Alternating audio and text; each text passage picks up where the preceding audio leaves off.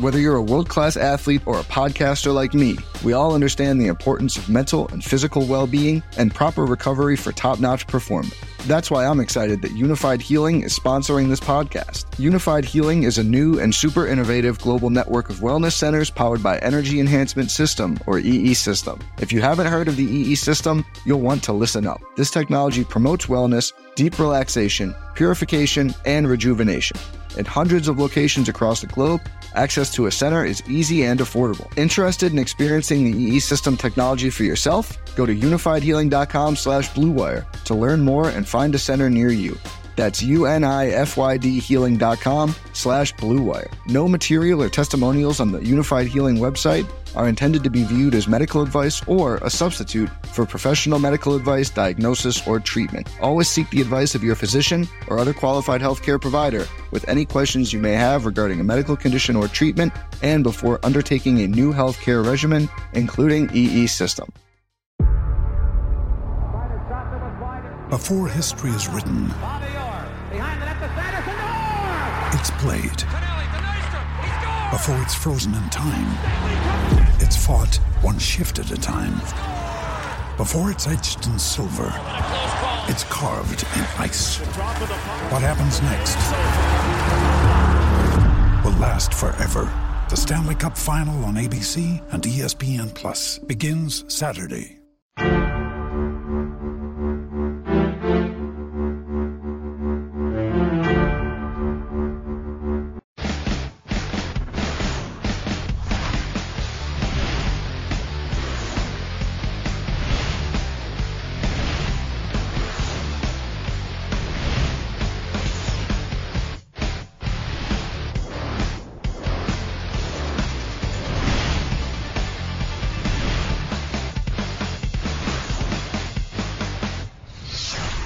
Welcome back to the Morning Grind. It's Dean once again. Stevie not in just yet. Of course, Stevie's knocking out his NASCAR content. You guys know where to get that here at RotoRunners.com. That said, we got basketball and baseball theoretically right around the corner. Yesterday we talked with Cardi about baseball, mostly just anticipating the season, some things to kind of expect. We talked a little bit of Vegas stuff as well.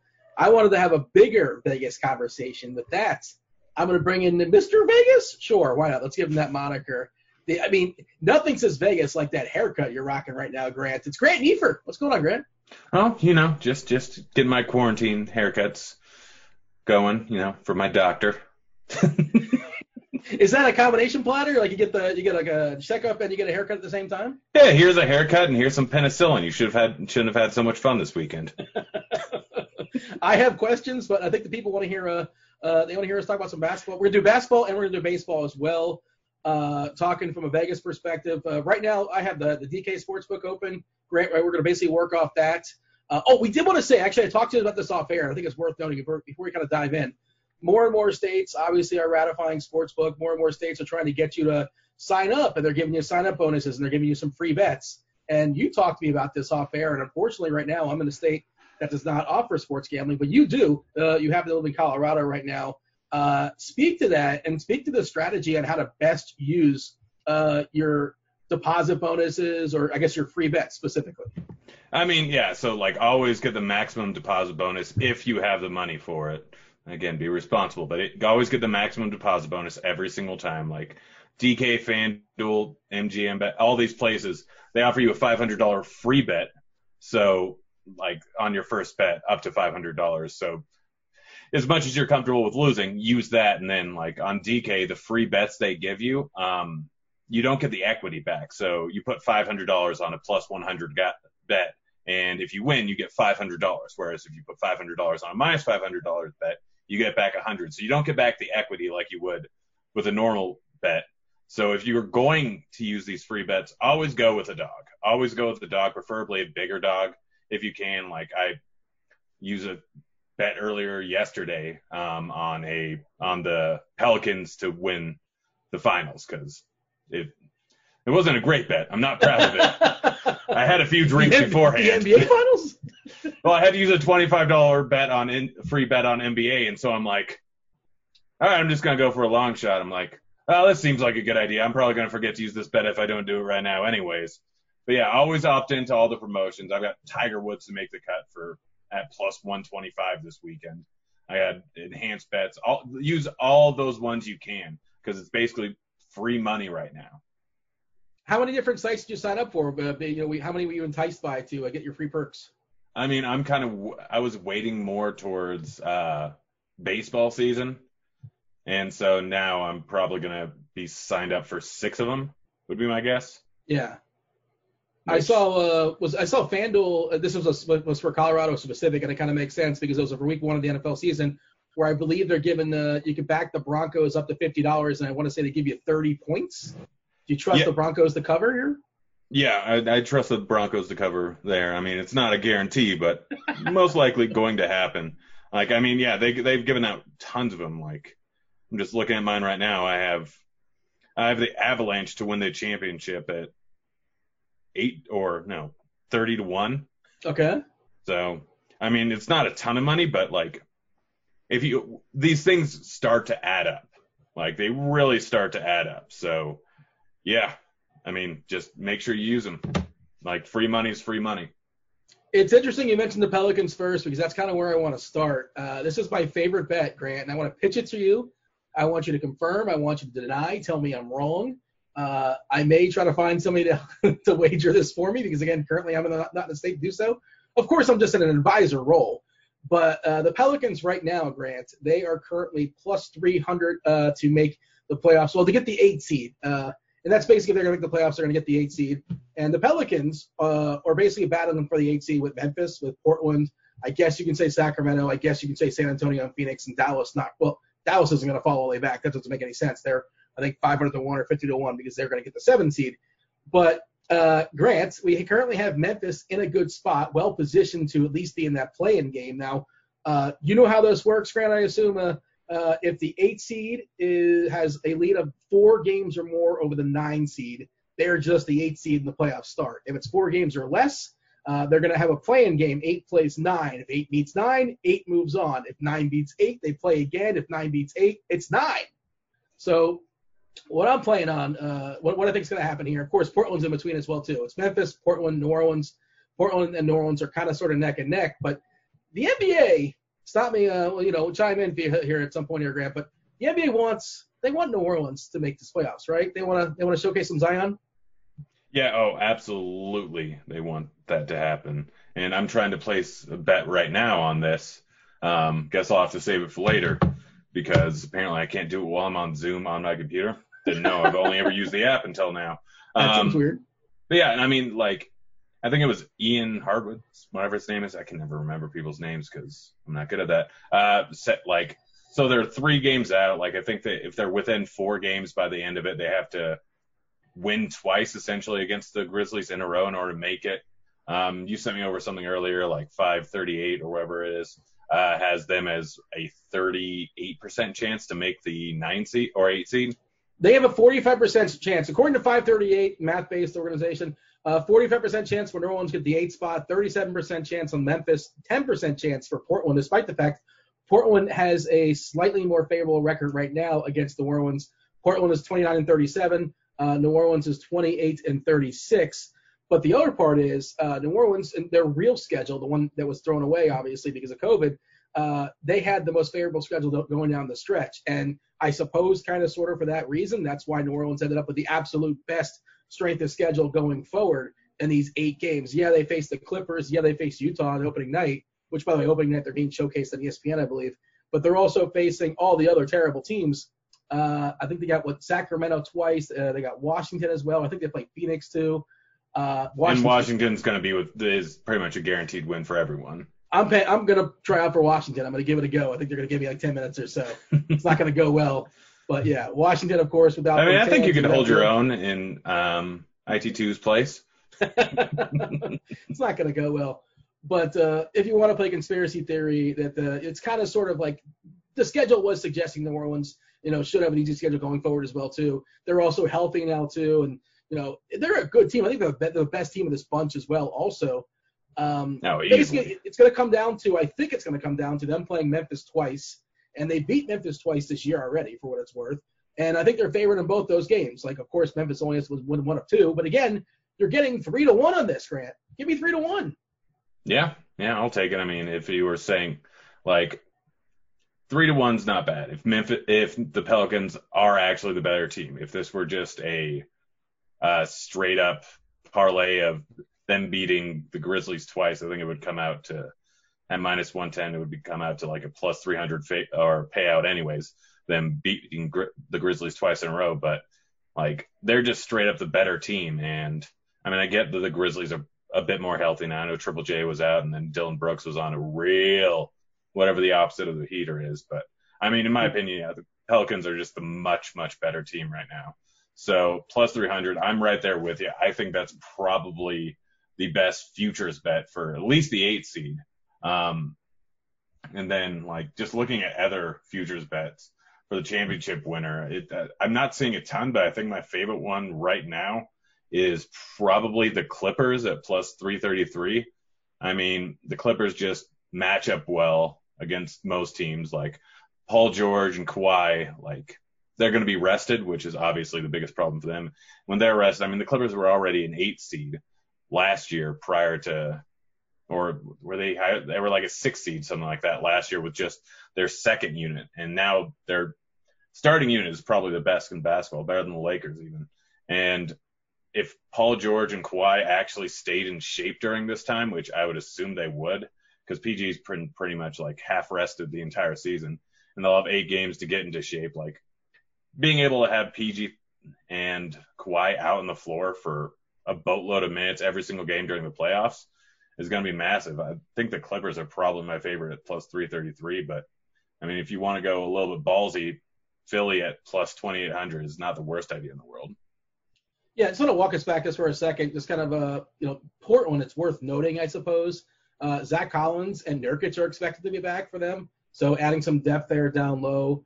I saw a picture of Carmelo. He looks like pretty svelte. I don't know if you saw Carmelo. He's kind of skinny coming out of the COVID break, for what it's worth. But I'm still not afraid. I still like that 3-1 as far as New Orleans. And one more thing I wanted to say about that is that the best strength of schedule went to New Orleans. I think it was 4th and 5th for Memphis is Portland as far as the worst when it comes to strength of schedule. Of course, this was like a week ago or so before like new news has broken, and then I've not seen, of course, Westbrook with COVID. We're not really sure what's going to happen with him. Right before we started recording, there's news about speculation with Harden, and it's not a great source. I don't want to put it out there necessarily, but it's worth noting, and maybe by tomorrow this will have gone away, or maybe by tomorrow it'll be common news, and like Shams will have reported that Harden has COVID as well. But who knows? Keep an eye on all that kind of stuff. And yeah, as far as the Clippers, and look, we always say as a basketball, right, Grant? It's not like baseball. It's not like hockey. You just get in the playoffs and you get hot and anybody can win. Basketball, the best teams are going to win a massive percentage of the time in a 7-game series. But this is the time to embrace chaos. I know you started with the Clippers, and the Clippers, for some reason, I feel like that line should be closer to the Lakers. I just don't agree that it's that much of a disparity.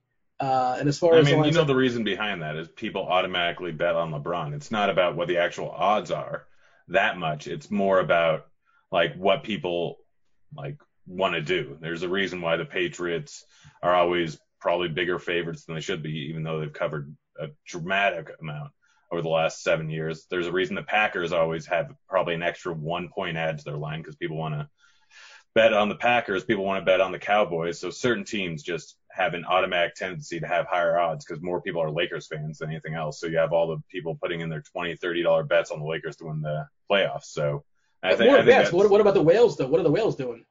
I mean, the Whales have there's a reason why it's not all the way over there. But like just such a drastic amount of bets, bookmakers know that they're going to be betting on the teams that are the most well-known, and the Lakers are the most well-known. Lakers plus 240, Clippers plus 333, and like I agree with you, just from a numbers perspective. I feel like that's basically a toss-up. You can make the depth argument, and again, we don't know what these teams are going to look like in 2 months and change. Who is in, who is out, for what it's worth. Rondo's out 6 to 8 weeks. Bradley's already out for the Lakers. They did have J.R. Smith. I think they got Dion Waiters, didn't they? Do they have? Did I miss Dion Waiters? Did they have both? I think that might have been a while ago. I can't. I looked it up earlier. Like it's been so long since I've seen any basketball. Wow, I'm like looking through the roster. I'm like, Dion Waiters is on there. Yes, that is correct. Dion Waiters and J.R. Smith. What can go wrong? That's going to be – I'm sure LeBron's going to have a great time there. And just like the depth, just like betting on depth, like you said, the Clippers are a really, really deep team. You know, they can go 8 or 9 deep, even 10 deep if they need to. Of course, the playoffs, you only play so many guys. Your starters basically play a bulk of minutes. But, you know, if Davis goes down, you know, I don't want that to happen, but if it does, if Davis is out for whatever reason, if LeBron's out for whatever reason, the Lakers are going to be in pretty severe trouble. Like, I don't want to bet against LeBron either, but at some point, it's like, well, who's his second best player on the team besides Davis? It's a lot of role players and not a lot of guys that can basically do things on their own. And then, you know, LeBron's going to be basically like he was with the Cavs a few years ago. So the losing teams when, you know, Love and Kyrie were out and they lost like 4-2 or something like that. But you want to expand as far as the Clippers? I know you kind of mentioned Philadelphia as well as kind of one of your darts. And is that sort of embracing chaos or maybe just betting on Philadelphia, like getting it right and figuring it out? Because this is a team coming into the year that was one of the favorites there in the East. And, you know, they've disappointed. Let's say that. I mean, in the East, I think they're a 6 seed right now. Doesn't really matter. Just get to the playoffs and then figure it out and kind of peak then. And as far as just talent, not many more teams, especially in the East, have as much talent as Philadelphia. Yeah, I mean, and they have some depth. I mean, one of the biggest things that we have to consider with this NBA format is some people are going to get corona and some people are going to get it beforehand, like Westbrook got news of today. Like, and we don't know what the lasting effects are. Like with COVID, you can easily have like respiratory problems for lingering for weeks in basketball. Like baseball, it's not going to affect you a ton. You'll be a little bit weaker. But basketball, when you're running up and down the court and playing 35 minutes a game, a team like Toronto, if any of their main players end up getting it, and that's going to probably take a huge hit for them. So like just kind of looking at the teams with a little bit more depth, with a little bit more options, like the 76ers have guys that can take over different spots if they need to. But I mean, the biggest thing is they didn't really figure out how to play together too well. They don't have guys that can really create too many shots. So they now have 4 months more to kind of figure out how they should be doing these things. And granted, they haven't been able to work together too much, but it's something they realized when the season was shut down. They're like, hey, we have to work on this. So there's always the chance, like everyone else in the East, like I don't expect a ton out of Miami. The Pacers, I'm not expecting a ton out of. The Nets, like, aren't going to do anything. The Wizards are not going to make the playoffs. And the Magic, like, the 4 teams I could see doing anything in the East are the Bucks, the Raptors, the Celtics, and the 76ers. And honestly, like, the 76ers have enough talent just to get it done somehow in the playoffs. Plus, they've had a few injuries throughout the course of the season. They should have reseeded. I know this is not the point of the podcast, but like the idea that Brooklyn and Orlando are going to make the playoffs and, you know, Memphis and Portland and New Orleans, only one of those guys makes it. Come on. What are we doing here? Let's reseed. Let's have some fun. Yeah. I mean, the Nets are just a free square for whoever plays them. Yeah. And that's a whole other DFS conversation that we had off air as well, too, like Milwaukee. And they're up by 7 games up on Toronto. You know, whoever they play in the first round, it's going to be a cakewalk, and they have no incentive to play their guys the first 8 games either. Just kind of get in playing shape and just rest a bunch of dudes, and the minutes are going to be all over the place. It's going to be wild as far as Milwaukee. But my general thought it's going to be fun, like depending on where they're playing at in the day, because any given day, Bledsoe, Middleton, Giannis can sit, and then that just makes the other guys just automatic plays. So planning things out are going to be hugely profitable. So, like you say that, and first of all, me and you have a different definition of fun, because I don't think that's going to be fun. It might be, depending on if you land in the right place. Look, I've been waiting to work for months. I'm absolutely ready to be stuck to my couch for 10 hours in a night. So here's the thing, though. Like, they can rest 3 players and still play, 13 guys, and everybody gets 27 minutes. Like, that's another thing they could do. Yeah. Right? Like, so I don't know. I mean, we'll figure it out. We will figure it out, or we'll be disgruntled. But yeah, I don't know. I mean, we can figure it out and still be disgruntled. They're not mutually exclusive. That feels like a package deal in the most likely scenario for sure. But yeah, Philadelphia right now in the book is currently I'm scrolling 28-1. I think they're 9-1 to win the East for what it's worth. But 28-1, you can hedge out if nothing else. I imagine. I assume you can hedge out at 28-1. Yeah, sure, why not? We got Denver at 25-1. What do you think of Jokic, of course, had COVID. he looks skinnier as well. Yeah, I guarantee it did miracles for him. Well, it's funny because I was talking to Nicole about this, that Denver fan, and she was suggesting that, like, maybe it's a negative, just his size, because he used his girth, he used his body. He's not a guy that, like, is known he's not going to be distinctly faster, right? So he used his body to get all those boards for positioning and things like that. So I mean, he did to an extent, but he also had trouble getting up and down the floor for a large portion of the season. That's an interesting way of looking at it too. So it's a 6-month break. I'm not really expecting Joker to be in great shape, and you look at him and he looks in pretty good shape. Yeah, and again, like, we don't know. I don't feel comfortable speculating how it's going to affect it. It's probably going to be different for each player. And you mentioned the Pacers. Brogdon is not back yet, I don't believe, but I think he's supposed to come back. They talked about he had a COVID as well. Oladipo was out, and now today, I'm not sure if you saw it, they're saying he's questionable now. There's a report he may come back. I don't think it matters from, like, a gambling perspective. I don't think Indiana's in play, and that's what it sounded like you said as well too.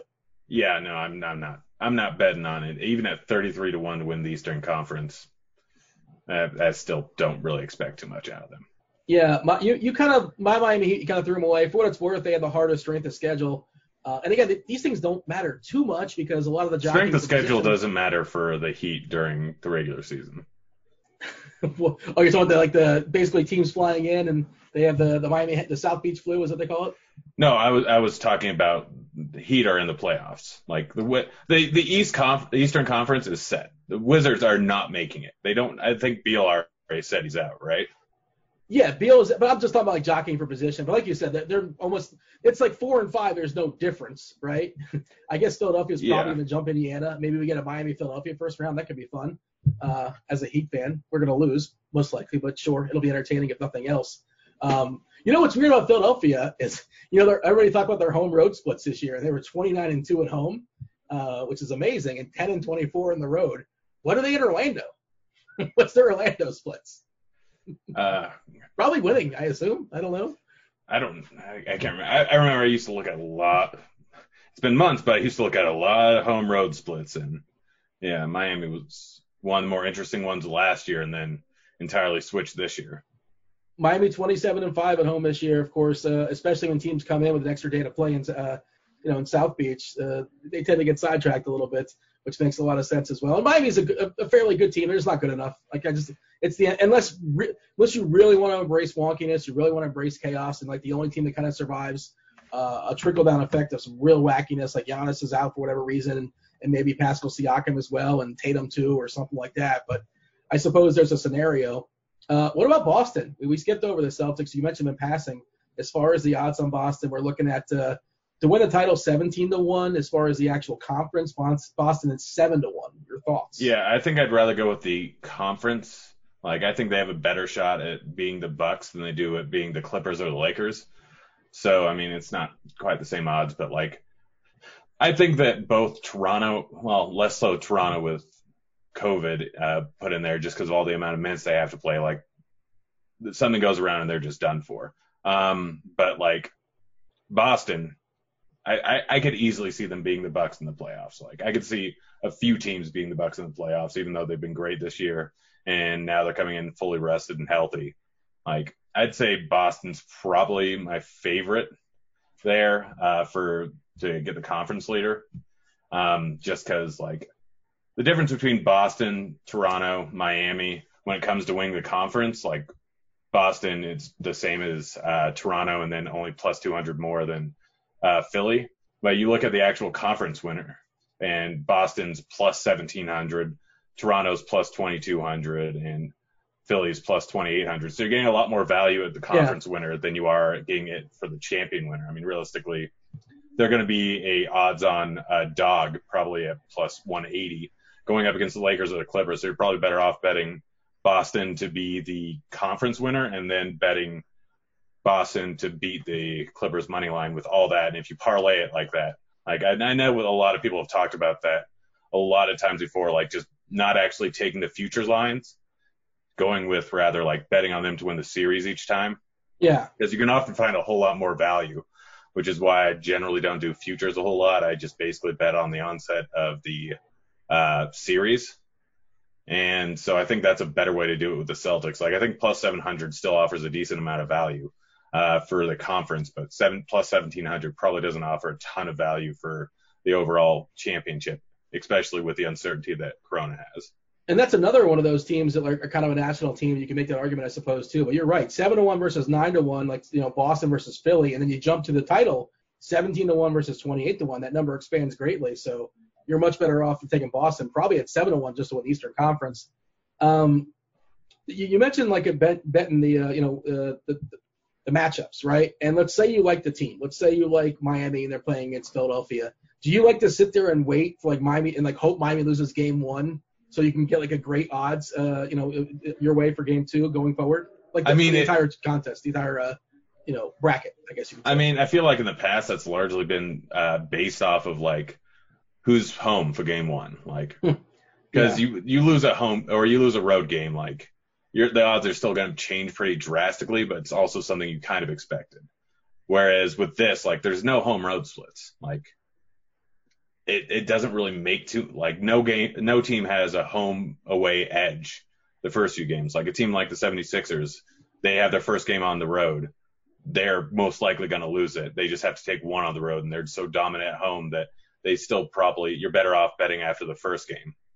But like with the bubble and everything, it's really not offering you a distinct advantage to kind of wait in that scenario for this. I don't know why I couldn't figure out the term matchup. I'm saying bracket. Well, why couldn't I figure out like the concept of two teams playing each other at best of 7? I guess I'm a little rusty or something like that, Grant. It's almost like we haven't seen sports in months. I'm not making any excuses. If you're gonna bet on the Bucks, you just bet on them at plus 250 to win championship. Although I'm not a huge fan of it, just if you're in belief that they will not crumble a little bit like they did last year, and they are legitimately the best team as their record would suggest, then you bet on the Bucks to win the championship. But I don't think you bet on them to win the conference. I like Boston 7-1, and I like Philadelphia 28-1 to win the whole deal. Milwaukee, I just don't like 167 minus 167 to win the conference. Not exciting. I wouldn't even give them a full toss-up to win the conference. You wouldn't take even odds? I mean, I probably would take even odds, but yeah. I mean, I guess the main thing is they're either going through, like, Toronto and Boston are going to play each other in the conference semifinals. Milwaukee's going to get Miami or the 76ers. Probably the 76ers, but who knows? We'll see. I mean, it's probably going to come down to Milwaukee, Boston, Toronto versus either Miami or Philadelphia. Did I say that correctly? No, I didn't. Yeah, never mind. Doesn't matter. We'll move on. I think you. What about any interest in any of the Eastern or the Western Conference guys outside of the LA teams? Like the Rockets sitting there at plus 700. I don't think that offers quite enough value there. I mean, they can beat pretty much any team just the way they play basketball. They can beat or lose to any team. Like they can lose to the Thunder. They can lose to anyone. Like Dallas was playing great basketball when they had both Luka and Porzingis on the floor, and Porzingis really came together the second half of the season once he was a little bit healthier and he learned to play a little bit better with Luka. I mean, plus 1,400 though, I'm all right with that. Just not great. The Nuggets, like 1,200 seems like a decent line for how deep they are and how good of a team they are, and considering how much trouble they had when they had all those injuries for weeks, and you had guys like, I can't even remember his name, point guard. We had a conversation about this. Murray? It wasn't even Murray wasn't playing. Like they were down a ton of guys early February. So like they were playing great basketball when everyone's together, and they play great defensively when they're in a healthy group. But plus 1,200, I think a large amount of Denver's advantage is the fact that they play in high altitude. So playing over in Miami, conditioning is really not that much of an advantage for them anymore. Yeah, for what it's worth, I saw a note before we started recording that MPJ is not there just yet, not in Orlando just yet for whatever reason, and same thing with Gary Harris, I believe. Gary Harris, what happened to that dude? Like, it feels like he's regressed for multiple years. He had a leg injury. Maybe he hasn't fully recovered from that. Not really sure what's going on there. But I wonder if they'll actually play MPJ a little bit more during this time. Like, just get it. He's obviously more recovered after an extra 4 months. I have to assume someone his age stuck inside is probably just going to practice a whole lot, realizing he probably needs to play for a big contract after this. And this is a perfect spot for him to do it. So, I mean, Denver still, though, at 12-1 to win the Western Conference, I don't know if I'm going to go with that. Saw this pre-show as well too of Philadelphia reporting that Ben Simmons is going to play a bunch of 4 apparently. I don't know. Maybe that hurts a guy like Horford, I suppose. I'm always curious. Well, Horford was coming off the bench for a while. Like that was basically how the rotation went. Yeah, but I think he said I want to say he said he wasn't feeling healthy. There's some kind of comment that came out basically explaining why he's been terrible. I don't know if he's improved. It's worth noting. We'll kind of dig into that as DFS creeps up, and I can't really say what exactly. Horford feels like a guy that's on the back end of his career, still pretty solid, but just not as good as he used to be. Yeah. I mean, plus, he was doing great off the second unit. He was they needed to have a little bit more depth. Shake Milton came in and actually performed pretty well. They needed someone in there who could actually create their own shot. Shake probably helps out, especially with Horford coming off the bench. And then Richardson was just all over the place and couldn't shoot at all. Plus, they don't really need that much height in the starting unit. So having Horford off the bench there is probably not the worst idea in the world. And playing Simmons at the 4, not a terrible idea. By the way, can I just throw this one out here? This is opening night, New Orleans versus Utah. You know what the line is in this game? What was it? Utah plus 4.5? No, they're plus 2.5, and I think it's moved. I want to say New Orleans was minus 1.5, minus 2 earlier. Now it's minus 2.5. But look, I'm sticking to the narrative that they want New Orleans to win this game. Utah, they've lost Bogdanovich.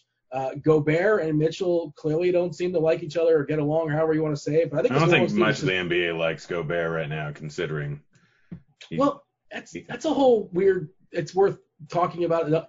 It's so odd because you can kind of look intentionally, unintentionally. Maybe he saved lives. You could make that argument too, right? Yeah. He started the whole bit, and maybe out of stupidity, he was just clowning around, having fun. I don't think he was intentionally trying to infect people, But it's a whole other conversation, but you could spin it and say, yeah. I understand what you're saying, though. Yeah, a lot of people were really stupid back then. Yeah, he was touching on the microphones, obviously, just kind of, and the room laughed for what it's worth. The media room thought that was funny, but I guess maybe that's just an awkward laugh. I don't know. We're getting sidetracked. The point is, New Orleans on opening night, Grant, they're going to beat Utah. That's the first game out the gate. They're featuring the Utah Jazz. No, they're featuring the New Orleans Pelicans and Zion and Drew and Lonzo. I like the Pelicans minus 2.5. And Ingram and Favors. Don't forget everyone. Ingram was playing. I didn't want to keep Ingram was playing better basketball than Lonzo was. Well, I mean, he's a big name though, Lonzo. Yeah. Sort of. Yeah. So I'm just throwing the bet out there. I don't know. I like New Orleans minus 2.5. Yeah, I almost threw that bet down too, but I don't know. Still got plenty of time. The Clippers and the Lakers. The problem with this, it's the back half of the doubleheader and opening night. The problem with this is the game doesn't matter. I guess it matters more to the Clippers, I suppose, because they're still battling for the 2 spot. But the Lakers are 5 games up on the Clippers. They're not going to lose 5 games in an 8-game stretch. That's just not going to happen. I mean, outside of something really, really goofy, which I suppose is possible, but you know what I mean. So you say that the Clippers are still fighting for seeding, but let's be honest, it doesn't matter if they're the 2 or the 3 seed. They don't care. Yeah, because they don't know if they're going to play Houston or Dallas or OKC. I mean, yeah, they just don't want to play the Lakers before the championship. So yeah, it's a weird one. Do you think coaches will try to run their best rotations there? Or it's the first game back, and it's a weird. I don't know how that's going to work. We need to hear some coach speak in that one. Yeah, no, I don't think I don't think the Clippers, a team that's notorious for not playing their starters and a team that has tons of depth and can still without Kawhi or Paul George beat most teams. Yeah, and we've seen stretches this year with George, they babied him and played him 27 minutes, 26 minutes. And that was more when he first came out, and then they started playing him almost 30 and still resting him fairly often. They've had a lot of blowouts too, and Doc is one of those guys. He doesn't have that sweep the leg D'Antoni mentality where he doesn't take Harden out to the last whistle with 3 minutes to go and they're up by 37 points or something like that. Yeah. Yeah. All right. So let's clean up our thoughts here as far as the futures. Western Conference. Do you want the actual Western Conference, or do you want to talk about the title? I mean, the actual Western. I mean, even the title. I just don't know if there's anyone I really want to bet on outside of the Clippers or even the Lakers. I mean, we look at it. Dallas maybe at 40-1 is not the worst idea in the world. But Houston at plus 1,200 to win, like I think they have the best shot at beating the Lakers or the Clippers or both. But it's just not a bet I really want to make. It just doesn't seem worth it. Them having to get lucky versus both the Lakers and the Clippers, I don't know if that's going to entirely happen. I mentioned this qualifier earlier in the show about Harden. I'm hard at work here on the Twitter machine, and apparently at least somebody's debunking and saying that that's not true about him having corona, which, again, the source wasn't great either, so that's why I put the asterisk by it. As of right now, it does not look like Harden has. I'm not going to be surprised if Harden's picked up a lot of viruses over the years, but I'm not fully convinced that he has. How do you think, out of curiosity, what would be your best guess on how we would have acquired those? I would guess that it was probably an exotic dance club, I think is what they're called. Gentlemen, funniest thing throughout Corona was there's a place out here right in a Target parking lot that is one of those places, and there are like 7 virus-free stages. I'm like, maybe coronavirus, but not other ones. This is in a Target parking lot? Yeah. No, strangely enough, and it's the only place you can drink after 2 a.m. in Denver. Okay. Well, I mean, if ever I'm in town, I'll Yelp it. You got a couch I can crash on? Yeah, but you're gonna have to shower after you go there. Well, I mean, why would I not shower? I don't know. You think that's like a deal breaker for me? Like, well, forget it. I was just letting you know. Although I don't know if I'd trust my couch. Fair enough. And final thoughts as far as basketball before we pivot over to baseball. I was hoping for some wonkiness. I was hoping for some random darts, and I don't know, man. You're giving me the Clippers. We talked Boston a little bit when the East. You're not embracing chaos, the possibility of chaos at least. I mean, the main thing is, like, I don't want to do the Lakers because if they lose LeBron, they're done. They're not making it. Like, sure. Not a chance. If the Clippers lose PG or Kawhi, I still think they got a shot. And then, I mean, my main thing is, like, to probably stay away from Toronto with how much they play their guys. Because we don't know if any of them had corona. We don't know if there's any lasting side effects. We don't, if any of them do get corona, that's a huge amount of minutes that they have to get rid of. Whereas the Celtics have a bit more depth, and, like, they have They have Brown, they have Tatum, they have Hayward, who's probably going to be a bit more healthy now. They have Smart. They have a lot of guys that can take over a lot of minutes. And they have Smart had corona, right? Am I making that up? I feel like that happened. I think he had corona, but I think he was one of those guys. So the biggest thing, I'm not a doctor. This is not doctor advice, although I know far too many doctors. Like the ones that are typically asymptomatic, don't really experience and don't have any underlying conditions, are more likely to not have any lasting effects, whereas guys like Von Miller is still feeling it because he has asthma. So a lot of asymptomatic people doesn't really affect them, but the guys that are like, yeah, no, I do not feel great. So like Gobert, who was vomiting on the sidelines and having trouble breathing, probably not a guy that you can trust to have fully recovered if he would have gotten it recently. Kemba Walker expected back, but they did talk about it possibly his minutes being limited early. I forgot he played for the Celtics. Man, it's been a while. I'm like, I'm missing someone in there. But, like, I don't think it matters. Again, like, just as long as he's, quote-unquote, he's fine after the 8 games, the playoffs start. Like, he's a guy that'll just kind of get in playing shape, I assume, and it's not a big deal. And jockeying for position there in the East is not that much of a, probably going to get the 3 spot, and we'll see. Maybe they'll face well, I'm not going to speculate on that necessarily. But we would talk about this as a pre-show. The best games, we're going to say, as far as actual games to watch, will be, like, 2 through 7, like 3 through 7 in the West. Denver, Utah, OKC, Houston, Dallas. They're all within, 3 games of each other. That's going to be a lot of fun to watch. Do you think the Thunder or the Jazz have a shot at all? No. I mean, something really – unless we have a bunch of cases. But no. Like, I mean, a realistic shot outside of extreme wonkiness, those are my 2 least favorite teams under the assumption that New Orleans gets the 8th spot. Who do you think is more likely? If the Pelicans get in, who do you think is more likely to make it to the championship? The Pelicans, the Jazz, or the Thunder? Well, the problem is the Pelicans face the Lakers. So the problem is that the way the bracket works, everyone has to face either the Lakers, the Clippers, or both. Yeah. So the Pelicans just happen to be doing it earlier. Yeah, I mean, if you have to face them, I mean, you never know what you're going to get in the first round, I suppose, where teams aren't necessarily all finally tuned up. And I think that isn't that how it goes? Like the bracket is actually a set bracket like March Madness, and not you just play the next closest seed. are they? I don't think they're reseeded. This is something I feel like we should know, but I don't believe they are. I'm fairly certain they're not. I'm fairly certain that they are not reseeded like in football. Yeah, I don't think so either. But Utah, I'm not buying Utah. No Bogdanovich, and like that team chemistry is whatever. And that team also is one of those teams. Just, I don't know. They're 41-23, but I never totally bought them. OKC feels like a team that has tremendously just been outplayed their talent. SGA's had a pretty good season. Chris Paul's 35-year-old point guard. He caught a fish today apparently. Good for him. But impressive. I saw like Instagram or Twitter or something like that. I thought about learning how or starting to fish during quarantine, and then I don't know how to fish. I didn't. Yeah, you look like a guy that knows how to fish, though. I would believe you know how to fish.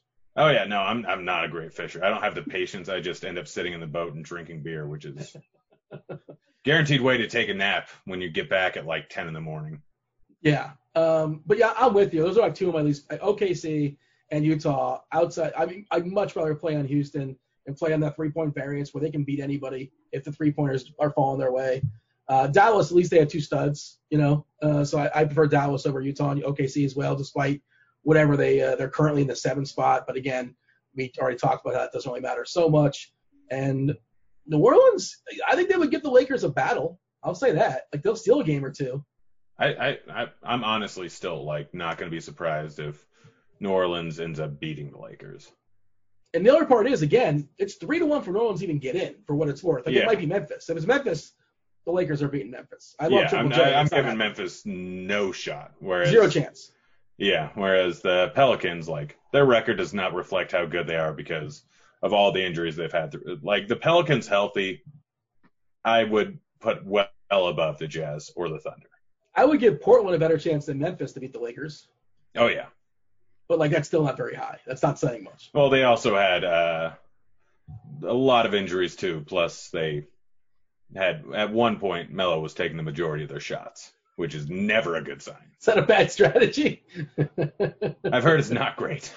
The dodgeball announcers are like, what's the bold strategy, Cotton? That's a bold strategy, Cotton. We'll see if it pays off. They are getting back, and they're talking about, I heard speculation.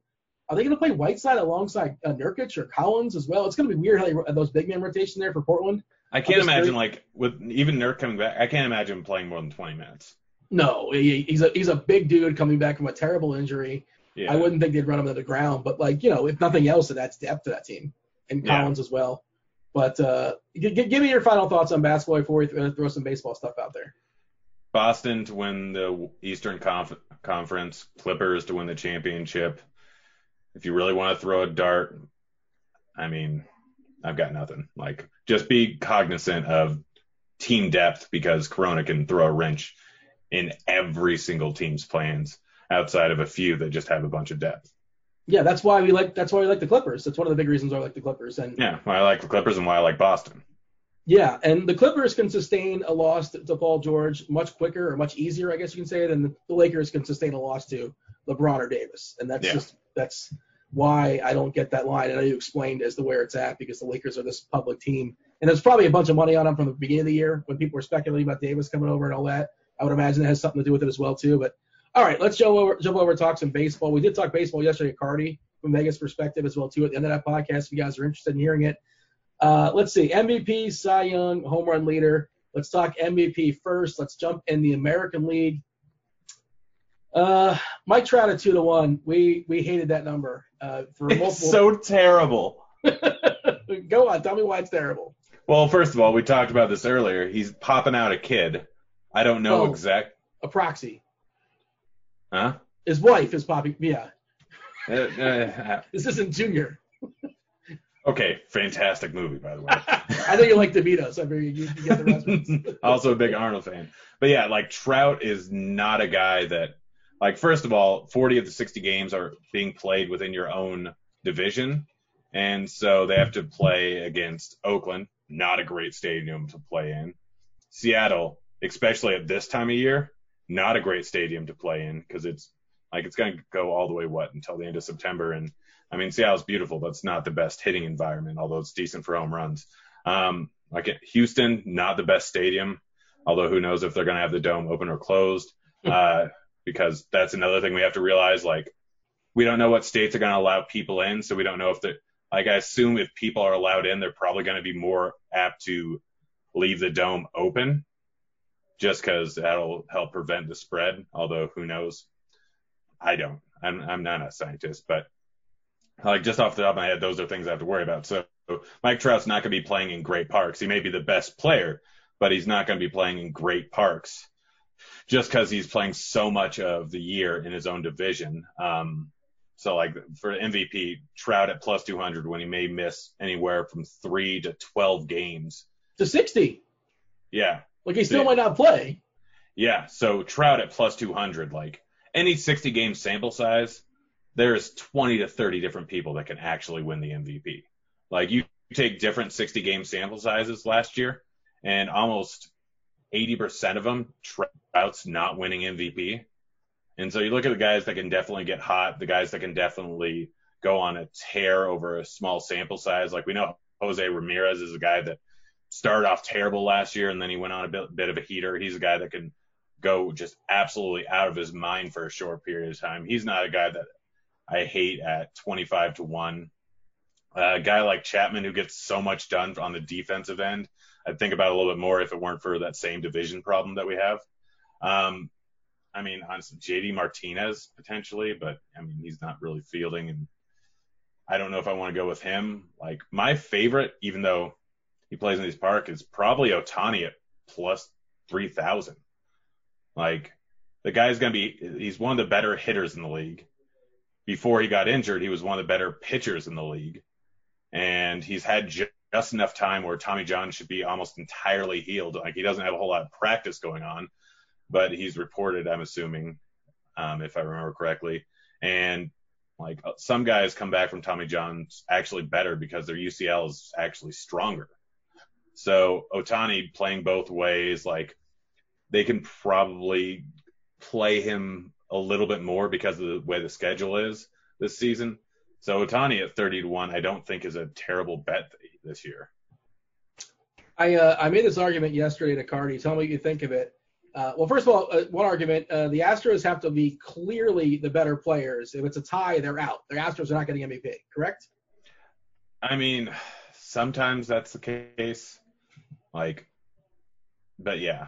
I mean, with Alvarez, with Bregman, with Altuve, with Springer, it's unlikely that any of them end up with the MVP. Yeah, and this other argument was a 60-game season as opposed to 162 games. 162 games, you're going to see some eye-popping, like, season-long stats. You're going to see 48 homers with 140 RBIs and 110 runs and whatever, 310 batting average, whatever. Like, people still care about these things when it comes to awards and all that. In a 60-game season, Grant, we're going to see, I don't know, 19 homers, 67 RBIs, 60 runs. It's not going to be eye-popping, although, like, if you, like, mapped it out and, like, if you multiply it by, 2.6, then you're going to have some ridiculous numbers. Yes, but it's still, like, not jumping off the page, which is the counter-argument. What might happen in a small sample, starting pitchers are going to pitch 12 times, maybe 13 times. And a 12-game sample, starting pitcher like Garrett Cole could, for real, have an ERA of, like, 0.8. Like, that's a thing that could happen. And if you see a 0.8 ERA, I know we don't have a big sample size of pitchers getting MVPs, and, of course, they have their own war with Cy Youngs, which we'll talk about in a second. But if it's going to happen, why can't it happen in this season? Why can't Garrett Cole at 50 to 1? Like, again, he had to be, like, basically perfect, more or less perfect. But you're getting 50 to 1 on it, and he only has to do it for 11 to 12 games, I suppose. The Yankees, in theory, get into the playoffs and all that too. Like, small sample size, the pitching numbers. The point is, the pitching numbers have a better chance to pop as opposed to the hitting numbers. Yeah, no, I mean, that's just the way it goes, and pitchers are obviously more likely to get injured throughout the course of the season for blisters or anything else that are short period of time injuries. So it's always possible that a guy like Cole, a guy like Verlander, a guy like any of these guys end up pitching a little bit more than they should. Plus, like, in a shortened season where every game counts more, I would assume that a lot of teams with bad bullpens are going to allow their pitchers to go a little bit deeper than they normally would, because they're also not going to have as much accumulated wear and tear throughout the course of the season. Cole probably not as much, because Yankees have a great bullpen, if I remember correctly. It's been a while. But I don't know. I'm trying to look through these odds. So what's going to happen, Grant? We're having rosters the first 2 weeks of the season. I believe it's to the 15th, I want to say. Maybe it's 3 weeks into the season. Whatever it is. They're starting off with – oh, man, did I have it reversed now? I think they start with 30. Is that correct? They start with 30 men. Okay. Roster size of the season will start at 30 players until the 15th day of the season, then move to 28 players until the 28th day, and then 26 players for the remainder of the season. So I think we're going to see at least the 3, 4, and 5 in the rotation, them getting the hook kind of early, because there's going to be plenty of bullpen arms. I guess that's what's going to happen here. I mean, so yes and no. Like, I think in the AL it probably is going to be, but remember, we have the universal DH now, so there's not going to be nearly as many swaps. So a guy in the AL who gets continually swapped out for a hitter, like, depending on where it's at in the game, a guy like Max Scherzer, who continually, like, they didn't do it a ton, especially since they had a terrible bullpen, but he could be in for an extra 10% of innings. And again, that's across the board in the NL, so it's a little bit different. But pitchers that tend to get Dodgers pitchers, for instance, probably get a pretty big bump. Oh, yeah. My argument is for the front-end pitchers. The back-end pitchers, I think, get the hook quicker, but the front-end pitchers become that much more elite. And that, I mean, isn't it a 25-man roster, and aren't they able to call up new arms all the time? Okay, so it's a 30-man roster until the 15th day of the season. Then it moves to a 28-player roster on after the 28th day, and then it becomes a 26-player roster for the rest of the season. And I'd assume most of those guys, I'm guessing, are mostly arms. And I don't know how quickly they can move them up and move them down. Like, this guy's fresh, this guy's not fresh, move him down. I don't even know if they've even outlined that yet. But my guess is it's going to accentuate how much better the Coles and the Scherzers of the world are than the 4s and the 5s. And they're going to separate even that much more. Yeah, but even that, like, hitters can go on massive streaks. Like, I mean, you look at 2 weeks into the season and you'll see a guy like, I don't know, Preston Wilson back in 2008. Preston Wilson was leading the league in RBIs by like 20. Oh, he had like 140 or maybe 160 in Colorado. Yeah, he led that year, but he started off the season like 4 home run lead and I think 15 RBIs up on the next closest person 30 games into the season. We see it every single year. Like, I remember Luis Gonzalez was known for being great the first half of the season, terrible the second half of the season. So you can get these guys with first half stats that are like mind-blowing pace. Like Rhys Hoskins, rookie year, 50 games, 20 home runs. Like, that's so in a 60-game season, we can assume that he'd have a 20% or 19% increase, which would be close to 24. Well, he's fallen back. I mean, obviously, maybe pitchers adjusted to him and their power is still there. But I mean, he also waited on a few more pitches and he had a change to his swing over the offseason. You know, I love me some Reese's Pieces. I know. We're not even on the NL yet, and you're still talking. You're already talking Rhys Hoskins. Boomstick Nelly Cruz is 125-1. That was the one we talked about. That was kind of interesting. The problem is, like, the people who vote on him MVP probably take into account defense a little bit more. I mean, when was the last time we saw a DH win MVP? David Ortiz, maybe? I don't know.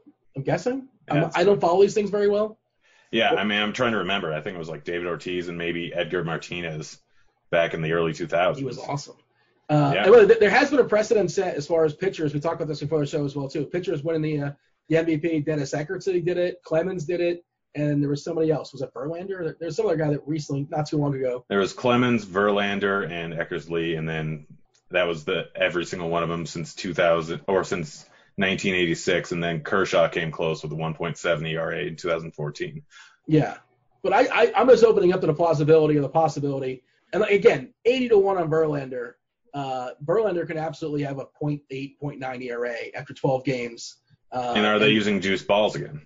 Well, we don't know. That's the thing. If they're not using juice balls, they don't publicly announce, like, just so everybody knows, the ball is juice this year. Well, I'm saying if they don't end up using it, then Verlander, biggest problem was home runs. He probably is one of the biggest beneficiaries because of his high fly ball rate. Jose Ramirez 25-1. Anything else kind of sort of somewhat interesting here? Gallo. I saw a few decent ones. Meadows at 66-1 is kind of interesting. Yeah, Meadows is definitely a good one to consider there. Sano, I know that he hasn't done great recently, but the dude still just hits bombs. Corona as well, but I mean, we don't know. Assuming he's fine. Yeah, I mean, I think it's far enough ahead of time, and I haven't I'd look before I place a bet. I'd look more into it. But he wouldn't be a bad one. Looking at a lot of the guys in the Yankees division, because you're playing in Boston, you're playing in New York, and you're playing in Toronto and Baltimore. Like, that's the best when 66% of their games are being played in good ballparks. I feel like I'm missing one team there. Toronto, Boston, New York, Orioles. Rays are a terrible schedule. I know, it's more about the park and the fact that they're going to be playing the Orioles pitching a whole lot is going to be fairly advantageous, although there's some decent pitching in the rest of the division. But like looking at guys in that division is probably not the worst idea in the world. And I mean, any one of them can end up making the wild card or not. But like just looking at guys that can get on a real heater. I mean, Judge first 50 games in the league was just crushing it. So playing in good ballparks is going to be very advantageous. You're betting on health. You're talking about those Yankee guys, right? Judge and Stanton. Yeah, which health is less of a concern over 60 games than it is over 162 games. We should say, for what it's worth, Cardi, the bat out there talking about the teams that benefit most based upon the 60-game schedule. It's a lot of the Central teams. The Reds have a big benefit. The Cardinals, the Cubs, the Indians, the Twins, which makes a lot of sense as well, too, picking on some terrible teams there. In the Eastern Conference. As far as the teams that are hurt the most, I'm segueing here. I'm stalling because I'm trying to pull it up right now. Well, I don't have it up in front of me. I failed the listeners. Do you happen to have that in front of you or no? Probably not. What'd you just ask?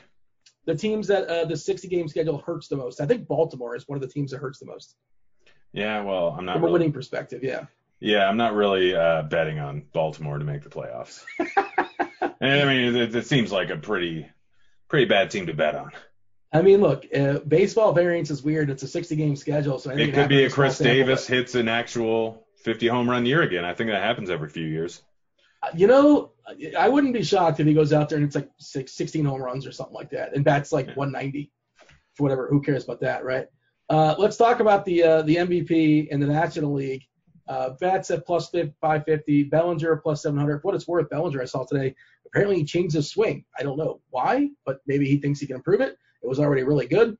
Looked a little weird, but it gets the job done. Acuna 9-1, Arenado at 18-1, Soto at 10-1, Yelich at 7-1, Harper 18-1. And stop me if anything's gonna do anything for you. Anything sort of jump out amongst those guys, or you're more into the darts like the long shots? Again, with Corona and any number of things that can happen, I'm probably a little bit more into the long shots, like Rhys Hoskins. Oh gosh, yeah, I was going to wait to get to that, but Rhys Hoskins is definitely 66-1. Like maybe this swing change is going to be beneficial for him. I mean, we saw what he did at the beginning of the year, and I think there was one point where, like, the main thing with him is he takes way too many pitches, but if he's not being terribly patient, he can just absolutely crush it.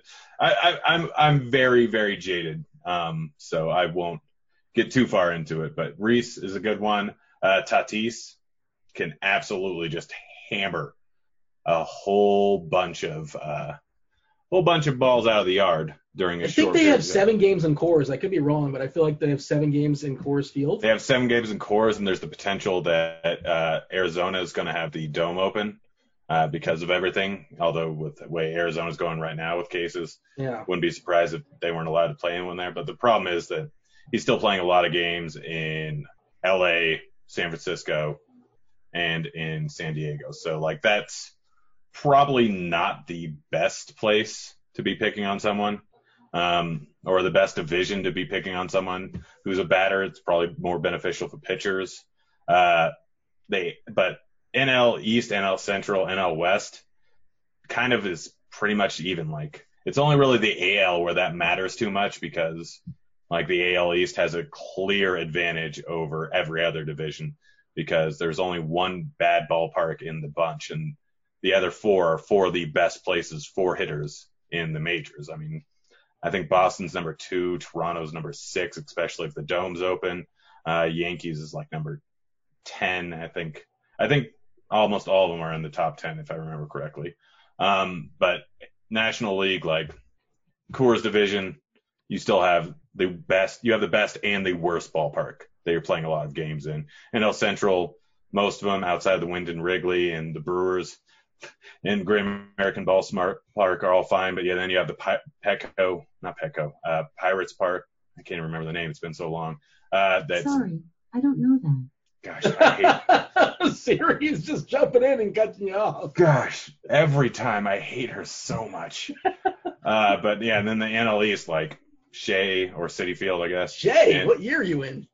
It's been a while. Like Marlins, not great ballparks. Braves, Nationals are above average, and Phillies right near the middle. Like the NL, every single division has fairly consistent ballparks, whereas the American League, it's very different. So I'm not looking too much into ballparks outside of, like, obviously the Rockies have a distinct advantage because they play half their games at home, but it's the same every single year. So I'm not looking into ballparks too much just because it kind of evens out over on the NL. So Tatis is a guy that I like. Machado, like, if he goes back to how he used to be, he's always in consideration. Alonso, especially the fact that Mets have one of the most favorable whoever's going to win MVP, you want to have them make the playoffs because, who was the last guy to win MVP without making the playoffs? I think it was A-Rod with the Texans. Texas Rangers. Texas Rangers. Gosh darn. Yeah, man. Corona has not been great to me. Oh, man. Oh, man. Let's pivot to the NL Cy Young. DeGrom's the favorite at 3.5 to 1. Scherzer's 4 to 1. Buehler is 8 to 1. Flaherty as well is 8 to 1. Strass at 12. I don't know. Anybody there kind of jump out for you? I think Darvish is kind of interesting at 20 to 1. The way he closed the season last year was just really, really impressive. A shortened season shouldn't hurt a guy like Paddock, who it kind of gets babied a little bit. So 33 to 1, I don't mind that as a long shot. I'm a little bit of a Trevor Bauer won me over with his Twitter game, just his YouTube game. He's doing pretty good. We are wrong. A lot of people got blocked by Trevor Bauer. It wasn't me. Have you been blocked by Bauer, or you don't know? I've not been blocked by Bauer. 20 to 1 on Bauer. I don't mind that. Do you like something chalky here, or you like throwing some darts? I would probably like DeGrom or Scherzer if it weren't a worry that one of them would because I want to go with the longer shots because of what can happen in a shortened season where anyone can get sick at any given time. So I'd like to go with the longer shots. Darvish, obviously, like you look at his full season numbers, they were good, but they weren't great. But he had a horrific walk rate for the first half of the season, then brought it all together. And he's a guy in the past that's shown some incredible stuff. So I like that call. At 20 to 1 there, I think that's definitely a good one to go with. The guys that I'm probably looking at most in the lower range are Kershaw and Buehler, just because the Dodgers, they always yank guys early. A guy like Scherzer, they'll just let play until the end. A guy like DeGrom, they'll let play for a really long time. And it's because they don't have great bullpens and they have plenty, and they don't have guys that they can really throw in too often to pinch hit for. Whereas the Dodgers have, 8 guys that they can throw in based on a lefty or righty matchup, and they've always done that. But with a universal DH, it's no longer the case. So Buehler and Kershaw would probably be the 2 chalkiest ones that I would want to go for because they're probably right on line with or close to on line with DeGrom and Scherzer. So I think that both of them are pretty decent guys to go with. It's hard to see a team running away with it, like in a 60-game sample. But I also have a hard time seeing Arizona, Colorado, San Diego, or San Fran threatening the Dodgers for that pennant. I mean, it's more about any one of them can end up with a wild card. And in a 60-game season, anything kind of happen. But, yeah, Dodgers are – out of all the teams in baseball, I would more likely put money on the Dodgers to win the playoffs than any other one because they have so much depth in every single spot and just they're a drastically more talented team than pretty much any other one in the NL. Yeah, I mean, the problem with that, of course, everybody else knows that too. Currently, the division odds on that, it's going to be terrible. I'm scrolling down to it right now. The Dodgers, you want to take a guess at what the Dodgers are right now to win the NL West? Probably minus 250. Minus 715. That's a terrible bet. 60 games into the season last year, I think the Mariners were still one of the top teams in the league. Yeah, and I also think, if I remember correctly, they won a bunch of one-run games. They also were like what's his name? Got traded to the Phillies afterwards. JJ Putz? Jay Buhner? No. JJ Putz signed my shoe once. Well, there you go. Jay Bruce. Oh yeah. Yeah, he was just knocking him out of the park every single day for no apparent reason, and then just that would be his only hits were home runs. Padres plus 750, Diamondbacks plus 900, Rockies plus 30-1, San Fran 80-1. Jesus. Yeah, are we switching from the? I don't really have. I got curious once we talk. I mean, I'm looking through, and there's like maybe Caleb Smith at 150-1 might be worth a shot. But the Marlins aren't going anywhere.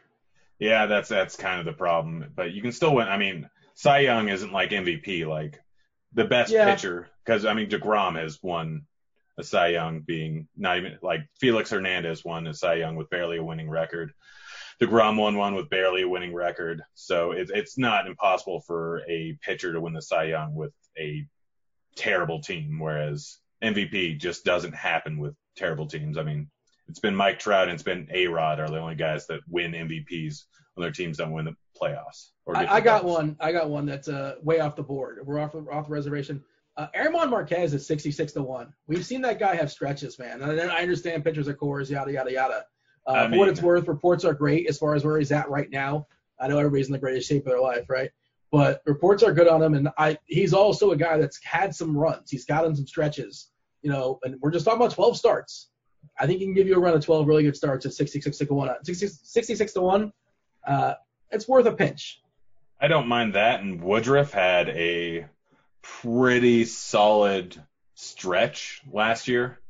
I haven't looked into how he's feeling or anything like that right now, but he was showing some promise last year, and I think that he's potentially a guy that could make a run at 50-1. And one guy that I actually don't know if I mentioned at all, who, from the AL Cy Young, I obviously get distracted fairly often.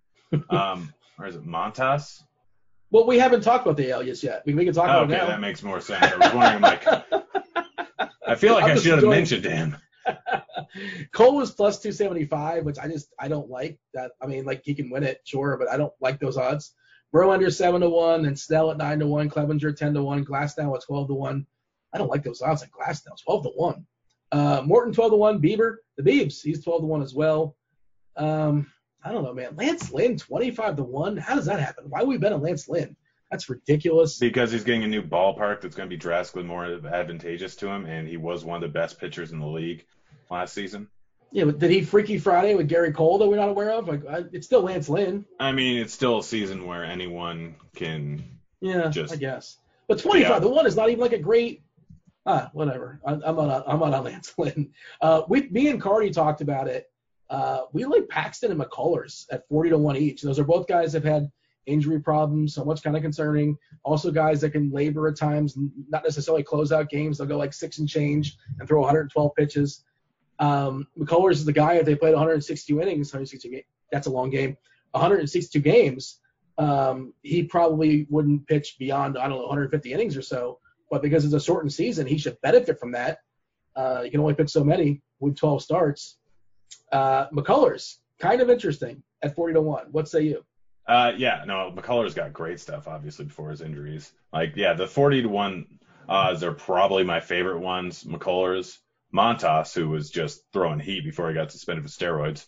Maybe he figured out how to not test positive. And, again, that's the division where you're playing in the best ballpark with pitchers, in the AL, Angels, all that. So he's going to get good ballparks. So Montas, I think, is a good one at 41. I'm right there with you with Paxton because his biggest problem is injuries, and when he comes back from injuries. McCullers, great stuff and can put up a great season at any given time. I hate myself for saying this, but you know who I'm interested in at 150-1? Well, I mean, now I can cheat and look, but is it Dylan Bundy? It's Dylan Bundy. Okay, sell me on Dylan Bundy. He's going from a terrible ballpark for pitchers to a good one. He learned how to induce soft contact to lefties, and really his biggest problem has been just incredible home run to fly ball variance. It just has not worked out for him. He's a guy with amazing stuff. He can strike out guys, and now he's going to a much better ballpark and a much better divisions where he's a fly ball guy. He's going to be playing 7 games over in Oakland. He's going to be playing in a home ballpark that's not great for home runs, but not terrible. He's going to be playing in Seattle, which is a decent park for fly ball hitters. Houston. So I don't know. He's always been a guy with a ton of talent. It's a 60-game season, so anything can happen. I mean, it's 150 to 1. I'm not happy at myself for saying this, but like him or even Glass now, not the worst idea in the world. There's just no value on Glass now. I mean, 12 to 1 is just a bad number in my opinion. I like him, but that's a bad number. I mean, but also Garrett Cole plus 275 is not a great value either. I'm probably not betting that. I mean, he's the best pitcher, yeah, but I mean, I'll just bet Cole to win the Cy Young. Just bet on that. I'm sorry, to win the MVP if he just goes incredibly nuts, which is probably not going to happen, but maybe. You never know. And what about Ohtani at 50 to 1? Although he's probably only going to. I don't think he's going to pitch 12 starts. He may, but I wouldn't guess that. I'll take the under on 12. Yeah. So that's my issue there. I mean, they're not going to award the stick and the Cy Young, I would imagine. Yeah, probably not. But I don't know. There's I like the 40 to 1 guys, and I like I like Bundy just because I love to hate myself. He's won me and lost me more money than anyone else in baseball.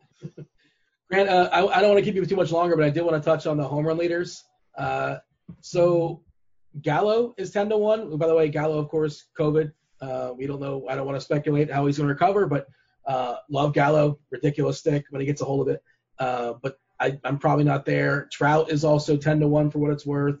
Alonso's 11 to 1. Bellinger's 18 to 1. Judge, if he stays healthy, is 20 to 1.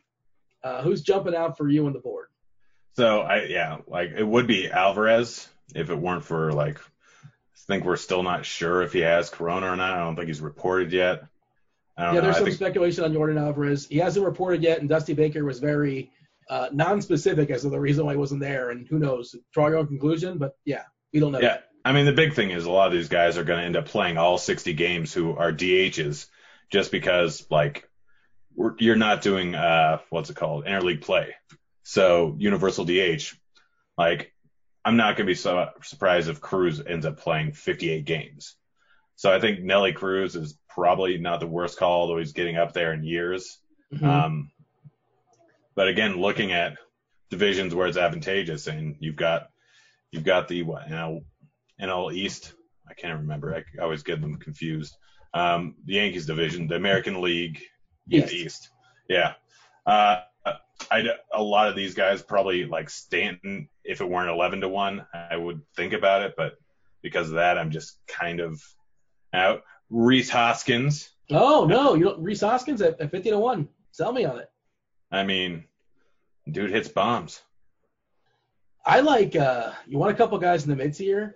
What about Franmil Reyes at 35 to 1? Another guy that's gonna be visiting Coors Field. I think that's a really good number, 35 to 1 on Franmil. And another guy, one of the best power hitters in all of baseball that gets completely neglected, bashed out, I think, at least 40 last year. Jorge Soler. I know the ballpark stink, I know the team stinks, but, he can pull a Pedro Serrano. He can do it by himself. All he needs is to bang some homers. Yeah, I mean, there's so much volatility, and I don't think it's worth it to go with the guys up there at the top. I want at least 30 to 1 odds because, I mean, even Matt Olson, he was having some struggles last year, and, I mean, the main thing is he's a lefty, so – there's some decent lefty pitchers in that division, if I remember correctly. So he kind of got taken out of a few games because the A's like to take advantage of matchups with Pinder, and there's one other guy that I can never remember his name. So it's more worry about playing time and him getting pitch hit for later on in a game.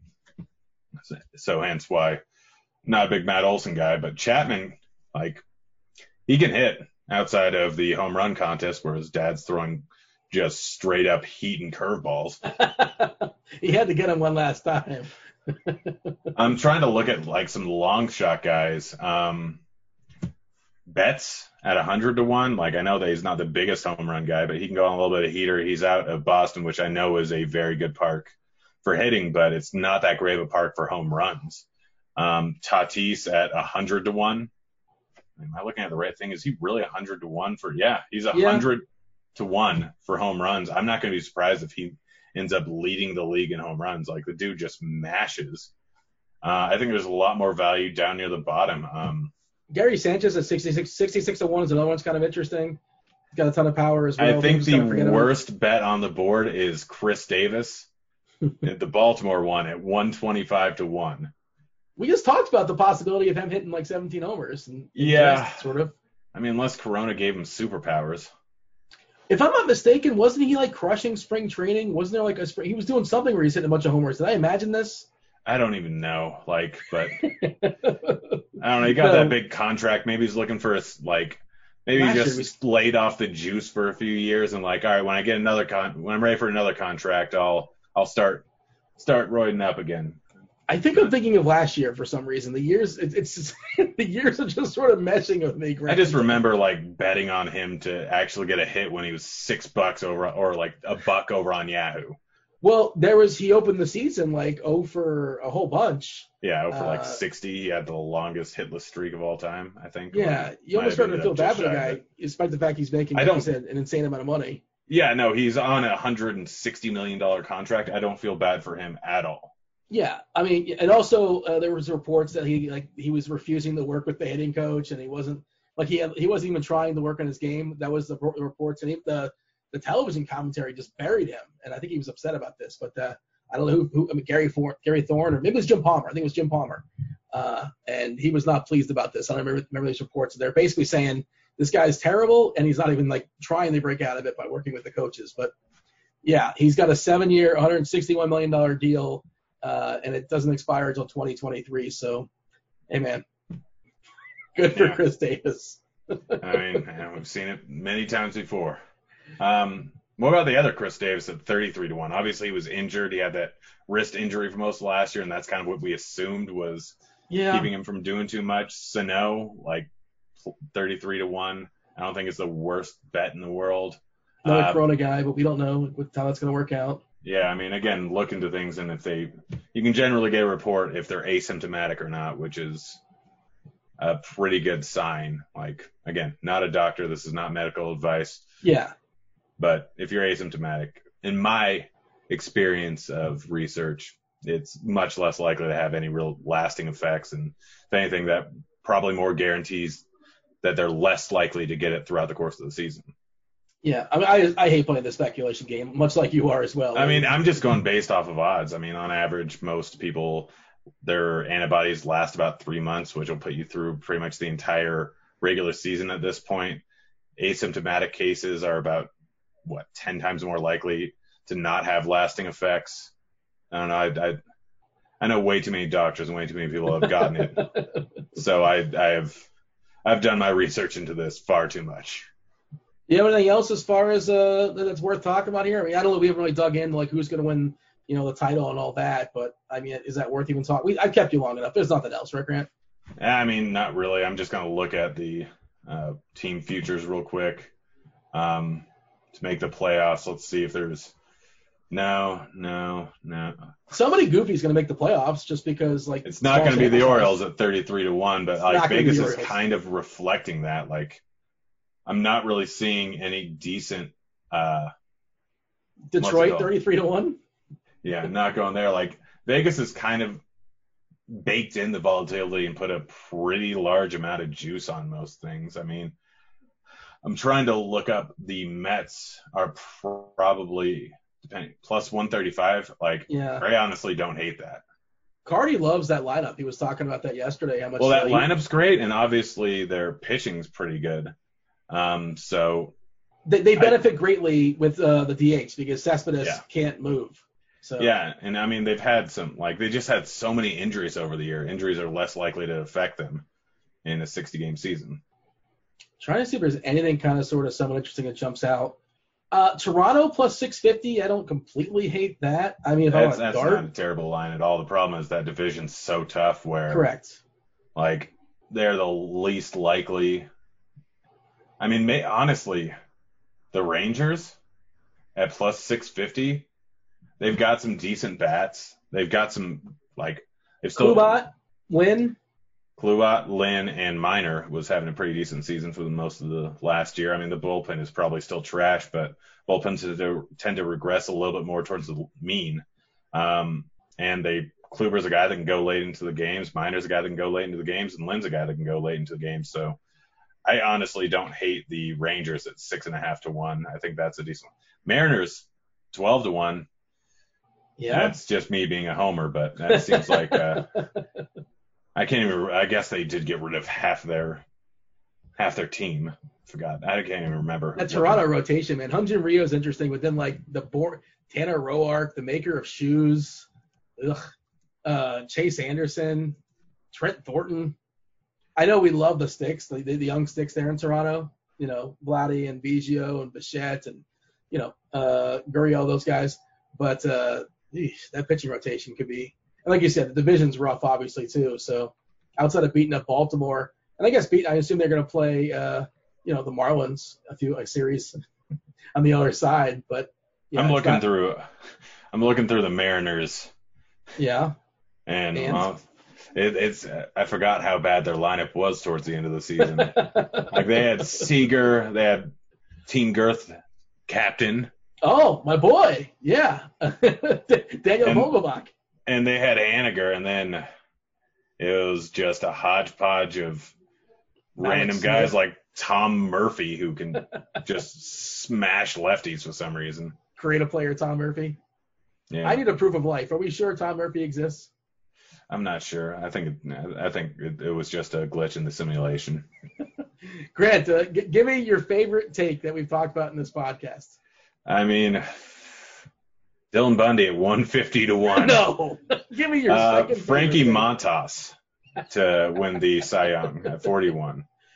All right, my favorite one, of course, is going to be New Orleans at 3 to 1. I forgot we talked about basketball. We did talk basketball. That did happen. This podcast went really long.